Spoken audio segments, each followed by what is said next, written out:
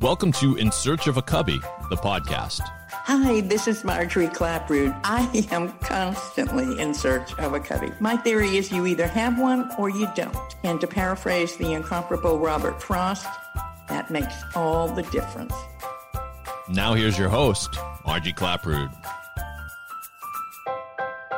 Hey, guys, and welcome to In Search of a Cubby. I hope you stick with us and join us frequently while we figure out who's got one, who doesn't, and if you don't have one, we'll help you find one. Short order. Today's guest is not just somebody special, extraordinary. You probably know him, and if you don't know him, you should, but he's also one of my best buddies, and I feel like I've known Jimmy Tingle since the beginning of time.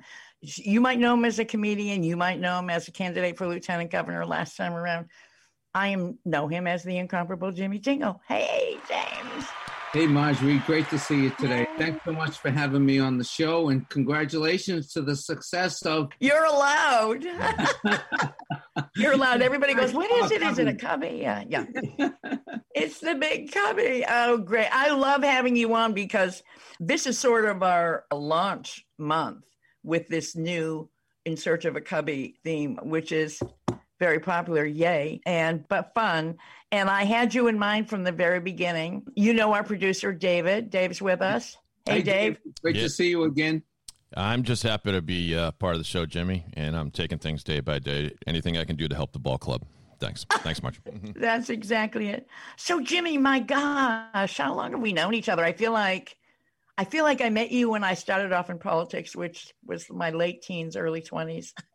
You know, Marjorie, I think the first time I started to really become affiliated with the Marjorie Clapprood network was when you were a state rep. Yeah. And you asked, and you had the radio show, and you and Pat Whitley. Pat Whitley? Yeah. I loved that show. I loved that show. It was a yin and yang of local and national politics. It was great. And I would go on there, and you guys were the best laughers. And I would just do monologues. And I was doing the show at the Hasty Pudding Theater at the time. This is 95. This is when I think we first met. And I was doing the one-man show at the Hasty Pudding Theater, and I would go on your show maybe every few weeks. It was so much fun. And it just sold so many tickets to the show, Marjorie. So anything I can ever do for you in search of your cubby, in search of my cubby, in search of a communal cubby for all of us, I'm all in. All right. And vice versa. Dittos, Jimmy. I loved all of your shows. So I just wanted everybody to sort of go, oh, yeah, that was the guy. You used to come on the show, and for folks to remember, at that time, talk radio was what podcasting is trying to become now, I think. Talk radio was an opportunity for everybody to sort of no holds barred, talk about what's going on in America, and not just politics, and I've always believed that comedy is like the hugest contributor to good mental health. Whether it's in a serious vein or whether it's just for entertainment to get away from work. And so between you and Steve Sweeney and Patty Ross and the Boston scene, Jimmy, let's talk about that for a second. In comedy is like epic, right? I mean, am I just being No. It's my backyard, but No. You're on the money. I mean, I was on a show recently, and it was from Wisconsin, and they were talking about the Boston comedy scene. It's known around the country as a very hot scene. A lot of Jay Leno, Conan O'Brien, Stephen Wright, Paula Poundstone, on and on, Louis C.K., just a ton of people that are in. Brian Kiley, who's the head writer for Conan O'Brien until last week when Conan retired. Just on and on. Barry Cremens, of course, the founder of the Ding Ho. We just had a lot of people, Bobby Goldthwait, a lot of people. Crazy Lenny Clark. Lenny Clark, of course, have come out of here, and Steve Sweeney. Don Gavin. I mean, the list is like... It just goes on and on.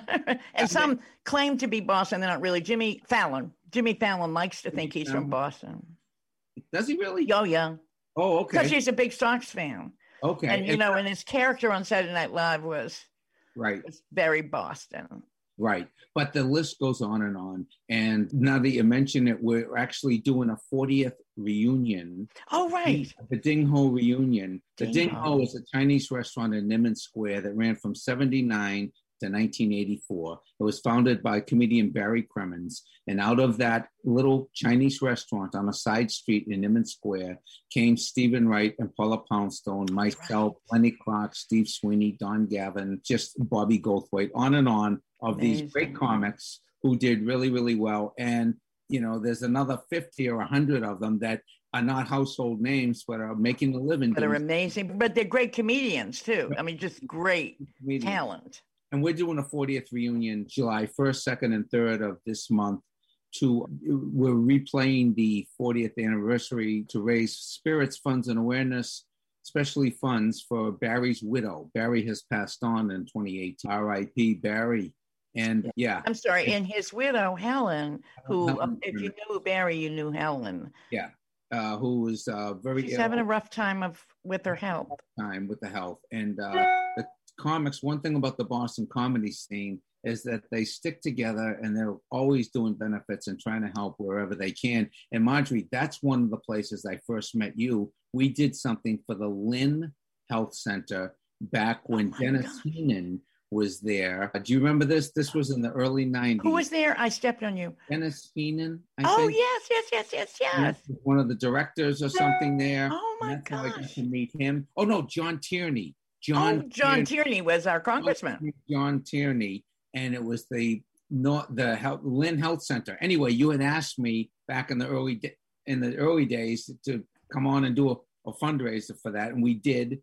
And so we've been doing them ever since. Oh my! You know what? I just should tell everybody who's listening, because this is the way life works, even today, for sure, maybe even more today. If you're lucky enough to make a good friend of somebody who eventually starts developing a following, a name, whether it's in entertainment, politics, whatever, as maybe a great chef like my husband, Chris Spinazzola, as, you know, one of those things, you ask them to help you raise money for your favorite charity, knowing that for every hour you take of their time, they're going to come back to you sometime and say, will you come do my event now? So, and we all called them times. I'll do your time if you do my time, right? Yeah, that's exactly right.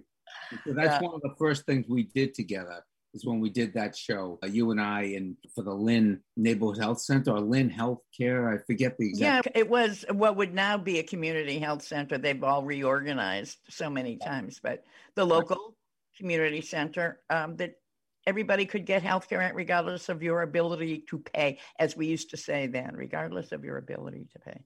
So that was so great. And so now it's the 40th anniversary just coming up. So I don't know when you're listening to this, guys, if it's, you know, before July 1st, 2nd, or 3rd. See if you can find it. They could find the 40th reunion, the Ding Ho.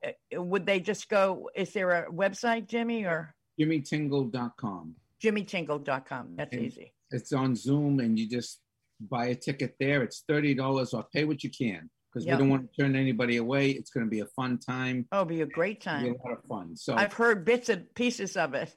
Yes. Jumping in and out for when you guys were all recording. It was pretty amazing. So you know that this show is sort of centered on all the work that I've done, like you, in politics, local, national, or policy up on Beacon Hill or on Capitol Hill. Pretty much of taking care of those who need it the most, you know, and that always comes back to children.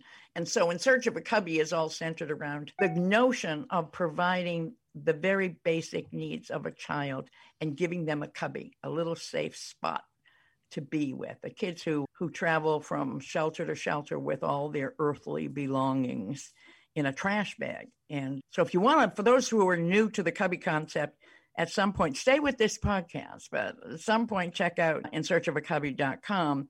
And there is the beginning of the novel, not the novel, I'm sorry, my book, the memoir. And you can get a sense of who inspired me on the cubby. But people like Jimmy, who are my buddies, understand that it's all about really taking care of one another with this idea of keeping you safe and keeping you intact, you know? And you say, who's got a cubby and who doesn't? You can almost, Jimmy, from knowing people, figure out they're well-centered. They had a cubby when they were a kid, or this woman needs a cubby. She's never been loved. She's never been cared for. She's, you know, and the truth of the matter is, I hope it's a hopeful help to a lot of people listening, because it's never too late to make your own cubby. It's never too late.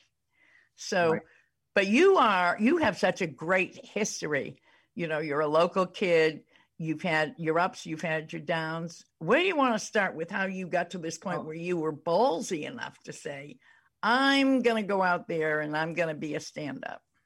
Well, I'll tell you, Marjorie, I don't remember a physical cubby, okay? Like you would say in grammar school, you go to school and there's little cubbies for people. That was a more recent development. I don't want to date myself, but we didn't have cubbies. You didn't have cubbies We had a hook you could hang your coat on, so I had a hook. I didn't have a cubby, I had a hook. I'm going to wait. Promise me after the podcast, I'm going to write a chapter on if you don't have a cubby, do you have a hook? So go ahead. Yeah, I was just very lucky. I had two wonderful parents and just had a lot of love and support. And where'd you go to school, Jimmy? I went to Cambridge. I went to Longfellow Grammar School. It was in Cambridge. In Cambridge, yeah. Diagonally across the street from our house in Cambridge. And I went to Cambridge Latin High School, which was about a mile from the house. Wow. Walked to high school, walked to grammar school, walked to high school, and went to UMass Dartmouth down in... Oh, you're not that old, because UMass Dartmouth wasn't terribly active for too long. Right. It used to be called Southeastern Massachusetts University. And when I went there, it was called Southeastern Massachusetts University, SMU. Right. We thought we were hot. We'd say SMU. Yeah, that's right. So I went there, but always had, my mother and father were good people. They worked. They took us to mass. They taught us about religion and the fear of God. Get good grades, try to get good grades, whatever. We had good. Are you the class clown, Jimmy? Not really. Sometimes in some classes I was. Fourth grade, I was pretty funny. It depended on the teacher. Fifth grade, you really sucked. You had nothing going on with your act. Yeah, big loser in the sixth. Yeah, we heard this in the fourth grade. You gotta have new stuff. Where's your new stuff? Yeah, but no, pretty solid. Pretty generally speaking, pretty stable house. And my father was in the cab business. I think I told you that. He owned cabs growing up. So we kind of had the work ethic and half Italian. I'm half Italian. My mother's all Italian. My father is English, Irish, Scottish, and Swedish. And he told us we were part Indian as well. He's from North Carolina originally, Marjorie. Now, I don't want to get down if I'm really part Indian, okay? This is what he told us when we were kids. Because he wanted to be proud that you had Native American in you. So yes. Nobody at that time would jump out of a bush and say, you're not, don't use Indian. That's right. But he was from North Carolina originally, and this is just one of the fun times we had. We had my dad's cab was the family car too, so we went everywhere in the cab. Oh my God! One time he took us hunting in the cab. I'll never forget it. I'd love to see the other hunters when you pull up with the little taxi thing on the top of your exactly. the top of the car. Well, I thought we were going to the White Mountains. He brought us to Woburn. So we're in my uncle's backyard. It's 5:30 in the morning. It's 1966. We got shotguns. Animals are goofing on us. Raccoons are looking out of the trash. Somebody call a cab. And he's from North Carolina originally, Marjorie. Okay, so the whole family, and this was one of the great things about family. You're talking about the cubby and the and the emotion. What made you feel comfy? Well, or at least protected. Did you feel safe? Of course. We felt safe. We would go to North Carolina for summer vacation in the cab. Okay, get out. He would run the meter. Okay, I'm not kidding you. I still owe him $900, but he would run the meter, and it would be. And of course, in the 60s, you get as far as Connecticut. That thing went up to 99.99. That's as far as it went. Nobody went past $100 in a taxi cab ride. But anyway, we'd ride all the way to North Carolina in the cab back in the 60s, and it was a lot of fun. And it was, I don't know if you spent much time down south, but it was a very traveling, visiting, not too much time like getting to know family or anything from. Well, we had family from the south. Yeah, we had family down there, so we get down there and see our relatives. That's so cool. Yeah, and you still? I'm just curious. You still visit? Yeah. We had a reunion 2 years ago. Yeah. Nice. It was a blast. It was a lot of that fun. is so cool. So when did you get your first job? Tell me about the first job where somebody actually paid you to tell a joke. Oh boy, that was street performing. Oh, back in the 80s when I first got. I admit, Marjorie, there is a fine line between street performing and simply being drunk in public. I admit that. But I was so into comedy. I was so into it. I would go where. Oh, when I first started, I was doing open mic nights, amateur nights. Oh my gosh, right.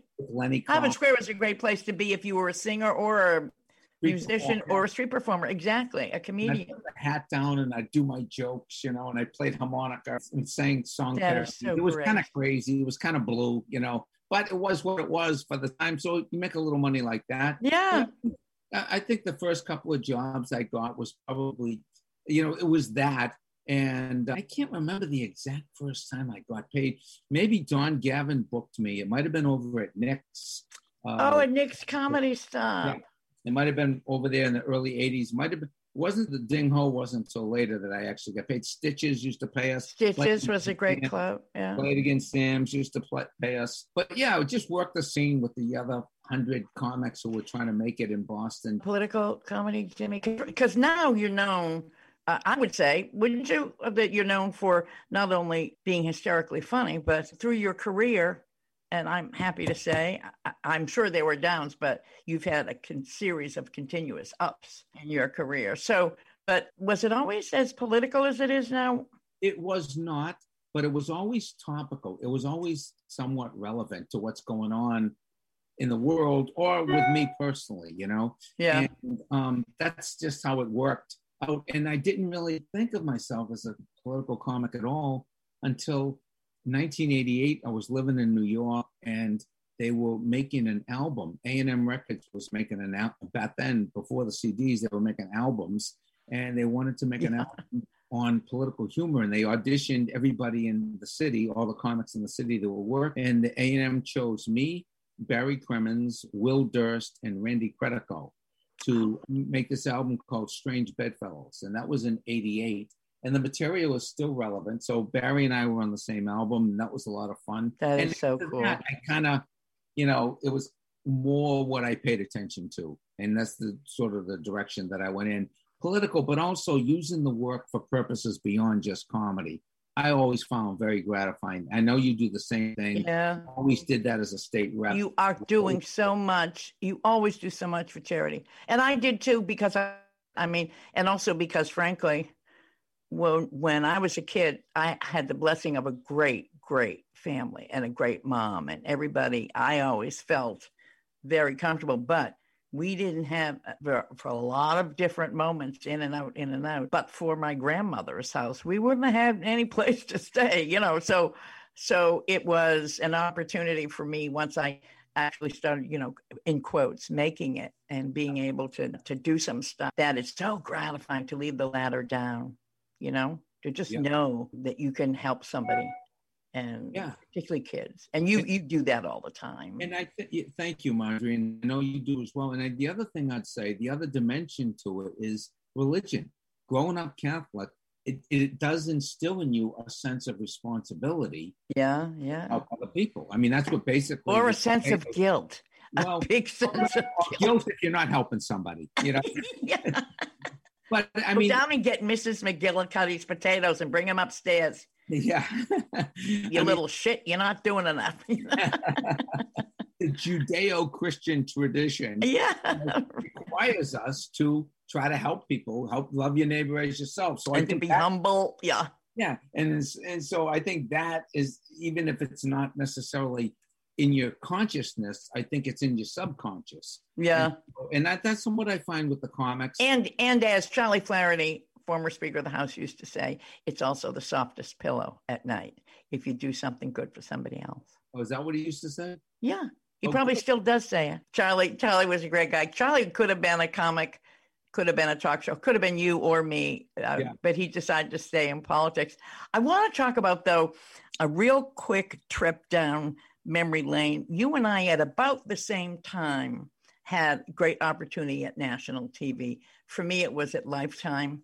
Mm-hmm. And for reason still unbeknownst to me or anyone else, they offered me a talk show. And for you, it came along, and you and I were big fans of 60 Minutes even before you got the call. But let's talk about when you first got that call from 60 Minutes and they said, hey, we're looking to fill this amazing spot. Yeah. And it opened up for you. Right. What happened was I was pitching. Long story short, they didn't call me. I read in the paper in USA Today that 60 Minutes was doing another show called 60 Minutes 2. And they had all of their correspondents. They had Dan Rather, they had Mike Wallace, they had Ed, also from Brookline, by the way, Mike Wallace. And Morley Safer, I think. And Morley Safer, yeah, I think so. I'm not sure. But anyway, they had their team. We'll claim them. Well, the only person they didn't have was the Andy Rooney commentator. God bless and Andy I knew Rooney. that I could be really good for this. And I basically asked my management to send them the tape, and they eventually sent them the tape. And they loved the tape, and I went down and auditioned for it. It took about a couple of months of, iteration. Back and forth. And they saw a lot of different people, and I got the job. It's amazing. Because Andy Rooney, I'm sure everybody listening now, unless you're, under the age of 25, maybe, Andy Rooney was and always will be a great, great sort of a benchmark for amazing commentary. But for the local hook, he is Emily Rooney. If Emily's still out there doing work for Channel 2, right? And she's was the host of WGBH Greater Boston. Right. That's her dad. Right. Her dad. So it was a nice thing to see a Boston connection then reach back out to you, Jimmy, and have you go and do that. That must have been a hoot and a holler. I forget how long you did it. Was it a couple of seasons or? I did 2 seasons. The challenge was, Marjorie, writing for a national audience. Yeah. On a weekly basis on topics that are going to appeal to everybody in the country. And they didn't want, political advocacy of one direction. No. They wanted things like what Andy Rooney did.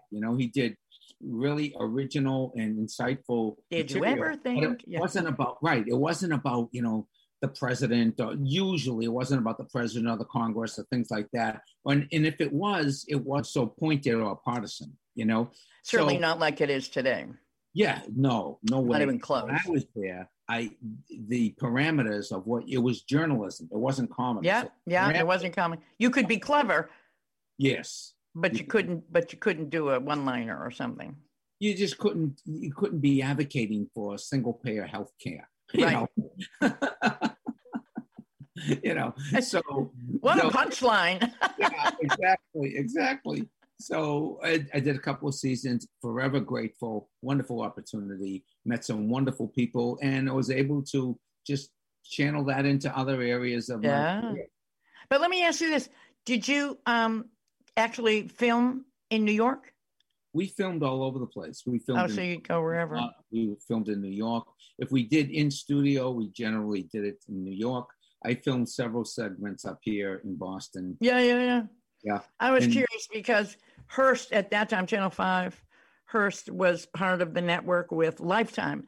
And when I first started doing shows and bits for them, I would have to go to Manhattan. So that's where their big studios were. But eventually, when we worked out a regular contract for me to have a regular show, we did it over at Channel 5 in the Hearst studios there. They have the best studios, in the world. They're great, to do it local. And so now let's go fast forward now. So I was lucky enough, I'll just confess to our audience, my husband, Chris Pinizzolo, and I are just huge Jimmy Tingle fans. Not just your work and your comedy, but we love you and your fun anytime, on or off the stage. But we got a chance to catch you a couple of times in your recent incarnation while you were running for lieutenant governor. Gosh, I thought you were going to win it. I had been lieutenant governor, become governor, and passed it on to you. That's how if I were writing it, that's how it would have gone, right? But I love your show now because it works all of that in and all of your clips from the big talk shows. Yeah. Were you on every one of them? I was on a lot of them. Yeah. Tonight Show with Johnny. That was a lot of fun. Yeah, and just keep working. You know how it is, Marjorie. In this business, you're doing the podcast now. I wish you the best with it because it's just a new dimension in the business, and it's a great medium. and you can do your thing, and there's no limitations on what you can say or what you can, topics you want to address. So you get all that sort of freedom. And I feel the same way with the podcast. I've been on a lot of them. As a matter of fact, Joe Rogan just did a nice shout out to me and Barry Crimmins. Yeah, it's on my website at jimmytingle.com. He was talking about his first political sensibilities. Where did they come from? And out of nowhere, he goes, Iran-Contra, that used to really get me because Reagan said he couldn't remember whether or not he sold guns to the Iranians. And there was this great comedian. This is what he says. He was talking about you. And he goes, there was this great comedian from Boston, Jimmy Tingle, who used to have a great bit about it. He goes, Mr. President, if you ever sell guns to people who take Americans hostage, jot it down. Make a little Post-it note. It's good to remember these things. But that was great, Marjorie. But listen, if you or any of your folks are ever looking for me, it's at jimmytingle.com. All my shows are there. Yeah. I would love. You're coming down. I just want everybody listening. You really got to check out Jimmy's website because you're all over. For people who are in New England, especially in Massachusetts, I know you're coming back down here. To the Cape. So Chris and I are down here at the Cape almost all the time now and working out of our office here, doing a lot of clients in Boston, a lot of nonprofits, obviously. But this has been a rough year for nonprofits. It's been a rough year for getting any events up and running because it was illegal. Nobody could get in a room. Nobody wanted to get in a room. Nobody should be in a room together. So it was great to see you before we all went into hibernation.